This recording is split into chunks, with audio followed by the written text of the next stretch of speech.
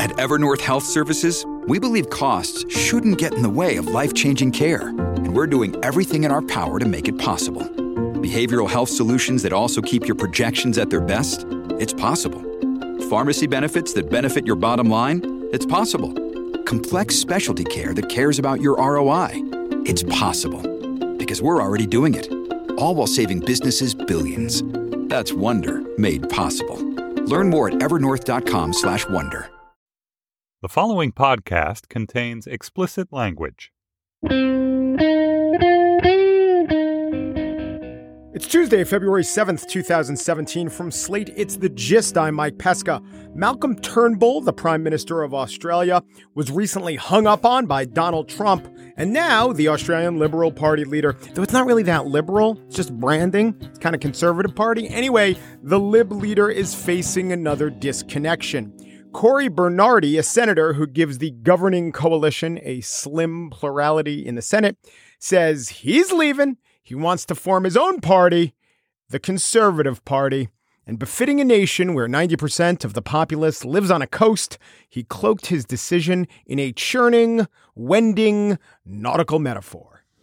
When, as a younger man, I joined the ship of state, I was in awe of its traditions and the great captains that had guided us on our way. But now, as the seas through which we sail become ever more challenging, the respect for the values and principles that have served us well seem to have been set aside for expedient, self-serving, short-term ends. That approach has not served our nation well. And yet, after all that seafaring, he capped it with the most terrestrial of cliches. Every journey begins with a first step. Today, Mr. President, I take that first step. Now, doesn't that mean you're going to drown with that step? Richard DiNatale of the Green Party took to the Australian Senate right afterwards. Two things about the visuals you should know. The first thing is that Cory Bernardi is the size of a college basketball power forward. In Senator Bernardi, we have 6.5 foot of ego, but not an inch of integrity. Now, another thing you should know is that the whole backdrop to all this, the Australian Senate, it's maroon. It's shockingly maroon, kind of magenta at times, but mostly maroon. And maybe that is the proper nautical metaphor for how Malcolm Turnbull feels. I have no wallaby in this fight, except for the fact that if Malcolm Turnbull's government crumbles, Trump will take credit. Oh, the tweets. Oh, the snarky asides. I won't be able to take it. So I find myself aligned with the governing party of Australia, where I disagree with them on the issues, but I need to deny Trump this victory. On the show today, wacky legislative news from here, right here in America. But first to the executive branch, the former Secretary of Health and Human Services. You might know her from such Supreme Court cases as King versus Sebelius. Yeah, it became King versus Burwell. But like with the first edition of a novel, the original is worth much more on eBay. It's Kathleen Sebelius.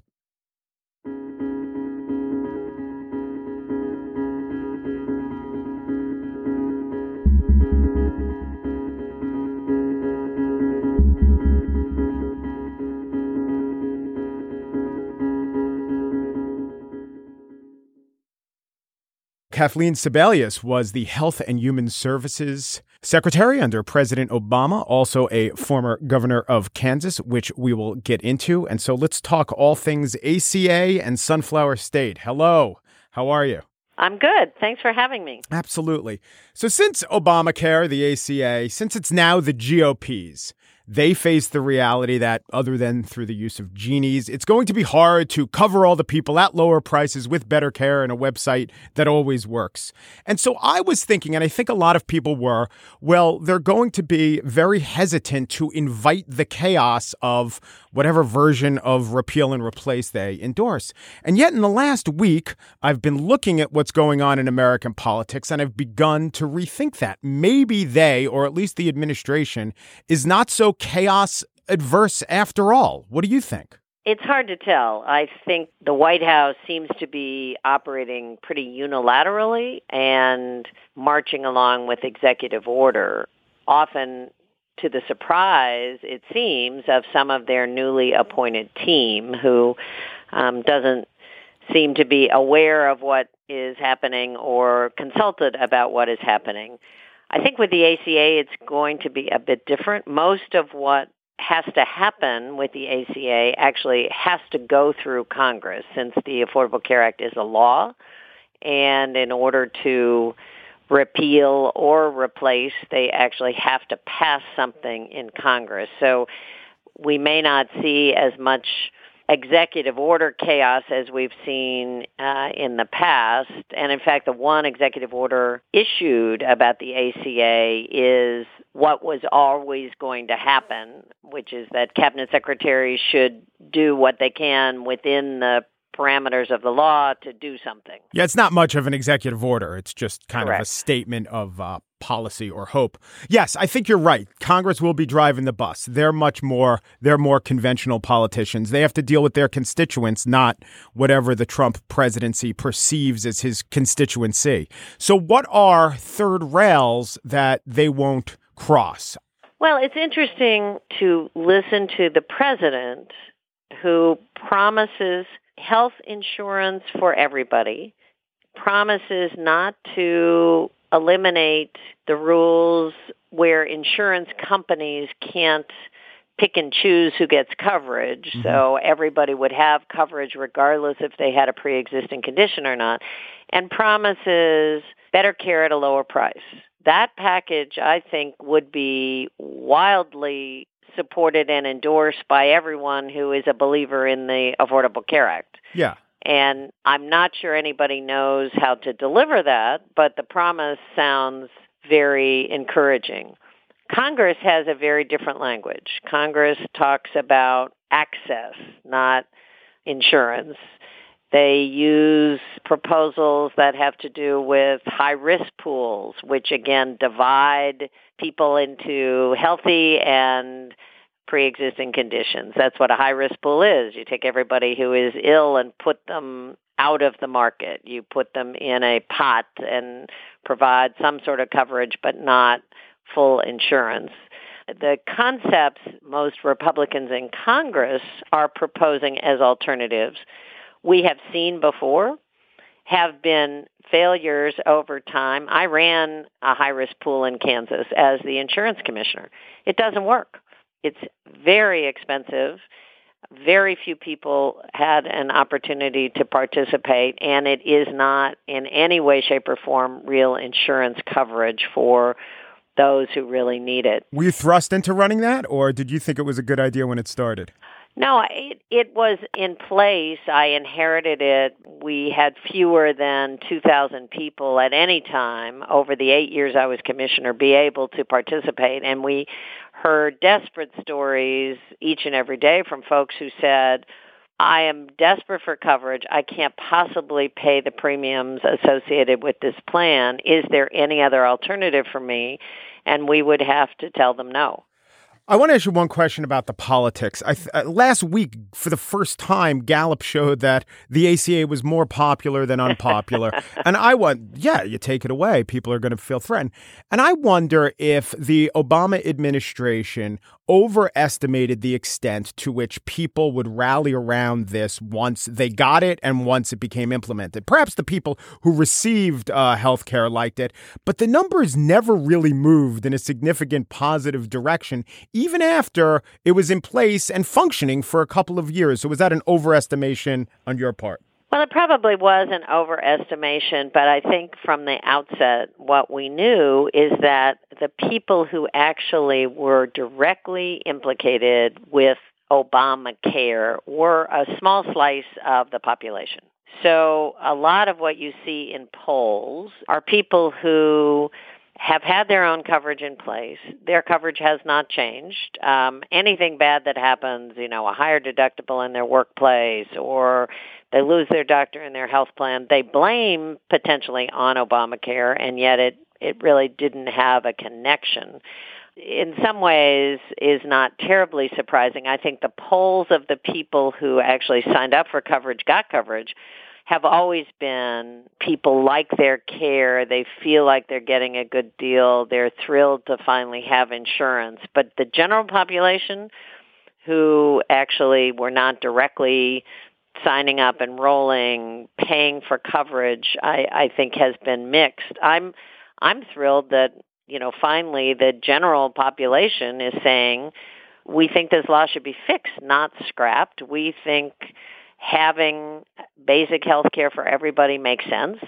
Yes, we'd like all of our prices to go down. Yes, we'd like to pay less for drugs. Yes, we'd like better care at lower cost. Everybody, I think, agrees on those goals. But there seems to be a change in the conversation where now the majority of Americans say health care should be available to everybody. That was not the case before President Obama was elected.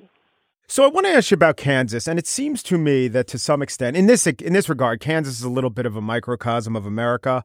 To go from an election where Kathleen Sebelius is elected to where Sam Brownback is elected, and I know your Lieutenant Governor, Mark Parkinson, served out your term, but the gap between those two politicians, it somewhat reflects the country as a whole. To go from, we're a country that likes Barack Obama to we're a country that likes Donald Trump. I mean, that just seems shocking to me. Is that a consequence of human nature, American politics? What? Well, I think there may be a couple of different things operating. In Kansas, at least, I give then Senator Brownback credit for doing a very good job in clearing the primary field when he ran in 2010. He'd been working on that for a while. He was the most conservative Republican to get the Republican nomination in decades. So Kansas had gone back and forth between Republican governors who were moderates and Democratic governors, kind of staying in a broad middle ground. Sam Brownback was a big departure from that. And there wasn't a strong Democrat running for a whole variety of reasons. What I think is interesting, and you're absolutely right, you're seeing this huge shift then at the national level from 8 years of Barack Obama to a Trump presidency. But what we saw in Kansas in 2016 elections was a return to a much more moderate majority. There were a number of very conservative candidates in the legislature who had been handpicked, recruited, funded by Governor Brownback, who were defeated in their primaries in August, and another number who were defeated by Democrats in November, so that there no longer is a conservative working majority in the legislature. The Republicans still have the majority, but it's back to looking like much of the old coalition days. So I would say that, yes, Kansas went on a big swing. There were as many Democrats as Republicans in the last 50 years who served as governors in Kansas. And I would say we all were kind of middle ground, common ground folks. This was a real departure. But Kansans who voted in November said enough. Well, this also shows that on the state level, voters want services. They want competency. These are their demands. It opens the door for someone, no matter what the party, if they're viewed as a good, competent executive, voters will give them a chance. In the Northeast, a Republican can get elected. In other parts of the country, in the South, a Democrat, in Kentucky, a Democrat can get elected even when they're not viable on the national level. People have this definition of government as something that should work for them on the state level. And yet, even though we're a collection of 50 states, you add them together and the sum total, the electorate does not act like that on the national level. The electorate acts, a little crazy at times on the national level. And I'm wondering why you think that is. Why aren't we just as practical on the state level as we are on the national level? I do believe the numbers that say 3 million additional voters voted for Hillary Clinton than voted for Donald Trump. You're not buying into the massive illegals. Okay. That's correct. What that says to me is the majority of American voters did not actually have the wild swing that we've just been talking about. In fact, this election was a very narrowly divided election among two candidates who, frankly, nobody really liked. I think that we saw much of the same thing in Kansas with the reelection of Governor Brown back. It looked as if he may well be defeated for re-election. He very narrowly won, but he won with a minority of the vote. There was a third-party candidate who took a little slice off the top. So there were more voters in Kansas who voted against him than voted for him, and in spite of that, he got a second term. I think at the end of the day, most people do want competency. Trying to make a connection between federal departments and what's happening to people on the ground is often more complicated than it is at the state level, when people can reach out and touch you and know you and, see what you're doing day to day. Well, I want to thank you very much for your time, and maybe we could update Wikipedia. It says, as of 2009, you had a 30-year unbroken streak of annually attending Jazz Fest. Can you update that date? Let me see. I think I may have missed one since then. And actually, that wasn't quite accurate. I missed two along the way. I had two May babies, so my husband went those years, but I actually decided 9 months pregnant and the Jazz Fest were probably not a great combination. No, you're right, but I can't believe you chose against Jazz Fest. They're not. Thank you very much. Kathleen Sebelius, former Health and Human Services Secretary and Governor of Kansas. Thank you. Good to talk to you. Take care. Bye-bye.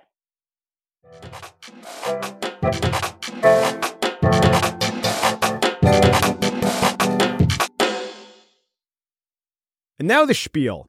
Today, the U.S. Senate tied in its decision to confirm Betsy DeVos as Education Secretary. It is a shame that Arnold Schwarzenegger is running The Apprentice and is not Vice President of the United States. That could have happened, but for the Austrian birth. But I could see him presiding over the Senate and offering his deciding vote in this way. Consider that a divorce. But it wasn't. It wasn't Arnold. It was Mike Pence, and she's in. There were two GOP defectors. That wasn't enough. But in a marathon debate session on Monday, different senators took to the floor, mostly to malign Betsy DeVos, the scion of the Amway empire. Actually, she's married to the scion. She's the daughter of a millionaire in her own right. That's right. She earned that. That's her own right.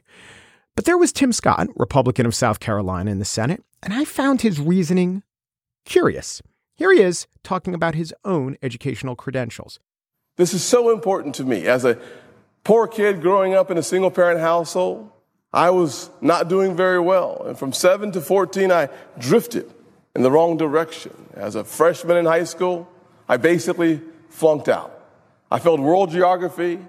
I may be the first senator to fail civics. I even failed Spanish and English. When you fail Spanish and English, no one, Mr. President, considers you bilingual. No one. They did call me, by the way, bi-ignorant, because I cannot speak in any language. And that's where I found my unhappy self. The bi-ignorant claim, that did not make his way into any Tim Scott campaign material, wasn't on any signs. But I am curious as how it made its way into the Senate. I might bury that fact if I was a senator. Though, Scott uses it as kind of a redemption story, that he was a bad student, that he had a good mom and learned to work hard. And apparently, through some form of schooling, he made his way to college, made a success of himself. Now, that schooling that Tim Scott got, that was public schooling. Scott was poor in South Carolina, and his teachers were presumably in unions. So that worked for Scott, but he concentrated on the kids it's not working for. Now, Scott's the only black Republican in the Senate, and he spent a lot of his speech focusing on the failures of public education for minority students in certain cities. Well, Detroit, only 13% of our majority students meet or exceed those English standards. 9%, 1, 2, 3, 4, 5, 6, 7, 8, 9% of African-American kids meet or exceed the standard. Counting to 9, that's a decent start in meeting the proficiency standards for math.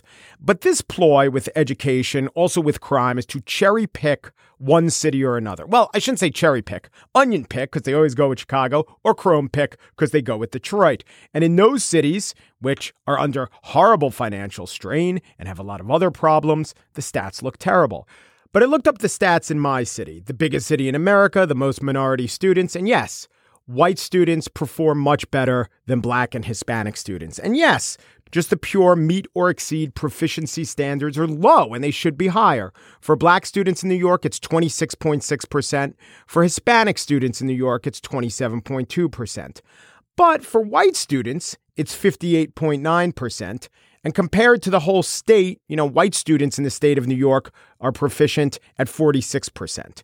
So the standards are pretty high. Black and Hispanic students are actually increasing. They're getting better at the standard, and they're not that far off where white students are. The point is that it's hard to educate students. It's hard to educate them to meet the proficiency standards, and I do not know that broad-based quoting of certain cities' statistics paint the correct picture. That said, I will not begrudge Tim Scott this point. I will, though, question when he praised Betsy DeVos for this. Yes, she has no official experience, but she has invested the last 28 years of her life in improving public education. Left unsaid was the fact that DeVos put her own money into Scott's campaign to the tune of $49,000 in donation. And also it should be noted, Scott sold Amway products door to door. Not necessarily a knock against him, but possibly a pain in the neck to consumers in South Carolina circa 1989. Now the Senate has another bill to consider, and it already passed the House. Just found out about this. The House by and large voted. It was a vote that included plenty of Democrats. It undid an Obama administration initiative that would have required the Social Security Administration to send records of some beneficiaries with severe mental disabilities to the FBI. What was going on is that there are about 75,000 people who are mentally disabled and receive Social Security benefits, but they cannot manage their own benefits, so they have a representative payee, someone to manage their money. So the government has a database. The Obama administration said, if we want to keep guns out of the hands of people who maybe shouldn't have guns, this is a logical place to start. This was, of course, objected to by the gun rights lobby, but it was also objected to by mental disability advocates and the ACLU. On Vox, a mental disability advocate wrote about why she opposed this Obama administration initiative. We oppose this rule because it advances and reinforces the harmful stereotype that people with mental disabilities, a vast and diverse group of citizens, are violent. She went on to say that people affected by the rule could have a range of mental disabilities, from dementia to autism to agoraphobia. And she says that using representative payees, so people don't receive the checks themselves, isn't nefarious, and using a representative payee doesn't make you a dangerous person. She lists some types of people who might use a representative payee: an aging grandmother, an autistic young adult, a middle-aged man with an anxiety disorder. For them, choosing a representative payee to help them make sure their rent and utility bills get consistently paid on time, well, that she praised as a good thing. But this isn't about sympathy or correcting a stigma. This is about safety. So with all these groups of people, add the phrase should own a gun, right? People with dementia should own a gun. People with autism should own a gun. People with agoraphobia should own a gun. Or the aging grandmother, she should own a gun. In America, it doesn't surprise me that we can't get any gun laws passed, especially one opposed by both the ACLU and the NRA.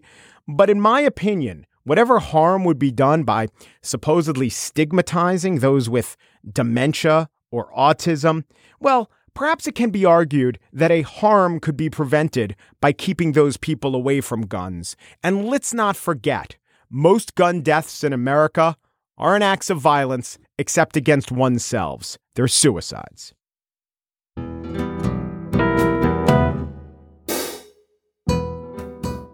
And that's it for today's show. The Gist was produced by Chris Berube, who proudly failed geography of North and South America. He's bicontinentally incurious. Mary Wilson also produced The Gist. She failed algebra and geometry. She's bi-enumerate.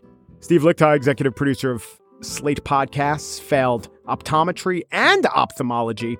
He's unbifocaled. Executive producer of Slate Podcasts, Andy Bowers, failed a baking class. He's bye-bye American Pie. The Gist We just didn't care for Intro to Human Sexuality. We're on many levels bi incurious. Peru de Peru du Peru, and thanks for listening.